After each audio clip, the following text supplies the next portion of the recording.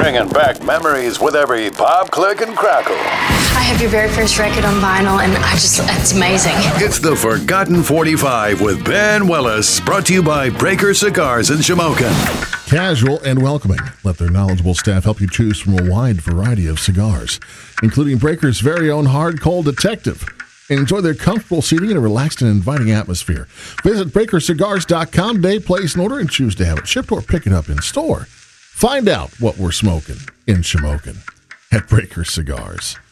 Tonight's Forgotten 45, we go back to the year 1980, and this week, Sir Paul McCartney went to the top of the Billboard Hot 100 with the live version of his song Coming Up, recorded live in Glasgow the previous year in 1979. McCartney originally recorded Coming Up, the studio version, at his home studio in Scotland, laying down one track at a time in a method of song creation that's more commonly used by artists now in the digital recording era rather than during the tape era. It's much more difficult. When he got to the vocals, McCartney looked at his machine and said, hey, I can change the speed on this thing.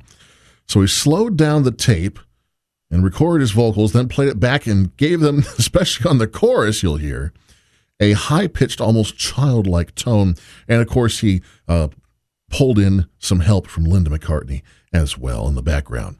When the single was released in the U.S., however, DJs and Columbia Records preferred to push the natural-sounding Live at Glasgow B-side, comparing it to the, quote, freak version, as John Lennon called it, on the A-side. Coming Up, the Glasgow recording spent 3 weeks at number one on the Hot 100 and is certified gold by the RIAA in the U.S., sitting at number 241 of all time on the Hot 100 chart. But you wouldn't know it for the A-side. So let's flip it back to side one here for tonight's Forgotten 45. It's Sir Paul McCartney and a little bit of Linda. It's Coming Up, the original home studio version. Tonight's Forgotten 45 on Hanna Radio.